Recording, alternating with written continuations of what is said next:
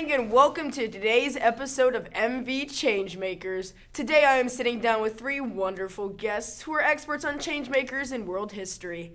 Our guests today are Bijan Nicane, Josie Mead, and Delijah Dubik.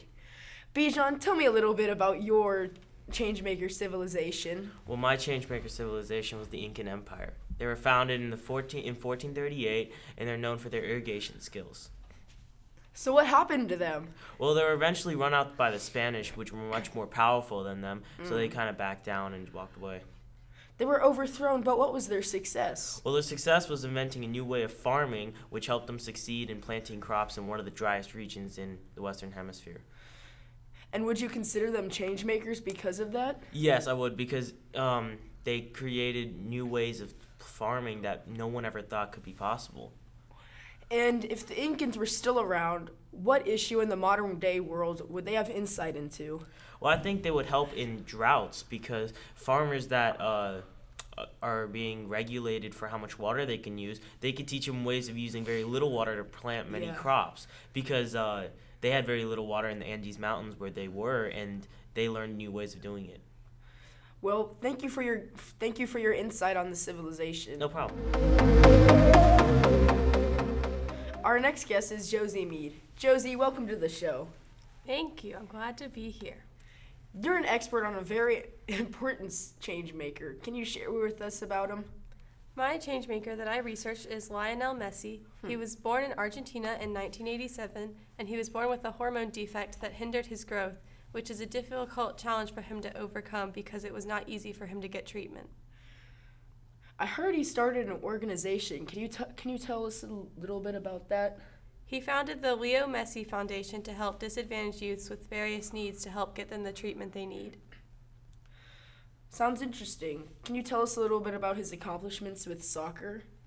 He is a very successful soccer player with countless trophies and awards, and he holds the record for the highest number of goals scored at 507 goals in 644 games. So, what is a different issue he would be a changemaker for now? I think he could help coach youths with disadvantages to help get them more involved in the sport of soccer. Thank you for sharing. Our next guest is Delijah Dubik. Welcome, Delijah. Thank you. Tell me a little bit about the changemaker you researched. Well, the changemaker I research is Simon Bolivar. He was a military leader, and he was born in July 1783. And at the time, South America was being controlled by the Spanish Empire by a person named Napoleon. And his invasion in Spain unsettled Spanish authority, so Simon Bolivar joined the Latin American independence movement. So why would you consider this person a changemaker? Because he was a very influential person of South America, and he helped the Spanish American win independence from Spain. What else did he succeed in? Well, he became the first president of the original Republic of Colombia, which consisted of Ecuador, Colombia, Panama, and Venezuela. And he also became the dictator of Peru in 1822. If he were still alive, what modern-day issue would he take part in? He would be involved in the excessive force by law enforcement. Because he worked for independence, he would disagree with the inequality and the limited freedom that exists today in many places.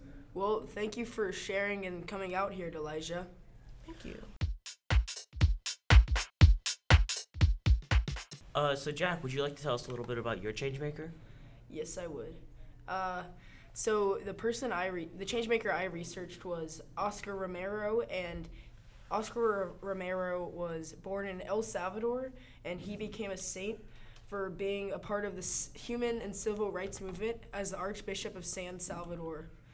He was nicknamed the voice of the voiceless because he represented the people who weren't able to protest against the government themselves. That's a pretty big deal. What are other successes in his life? He dealt with the Civil War, poverty, and injustice by preaching to the people and helping out the poor. Wow, you made a pretty big difference. Yeah, he did, and he was nominated for the Nobel Peace Prize. What he did gave him many admirers, but he also had many enemies because he was assassinated when he was doing mass. Wow. What contemporary issue do you think you would take part in today? If he were still alive, I think he would help out impoverished companies that are plagued by civil war, like Syria, or I can't really think of any others, but Syria and other countries in the Middle East that are having hard times, like their people are having hard times by themselves, and Yeah. yeah. All right. Well, thank you, Jack.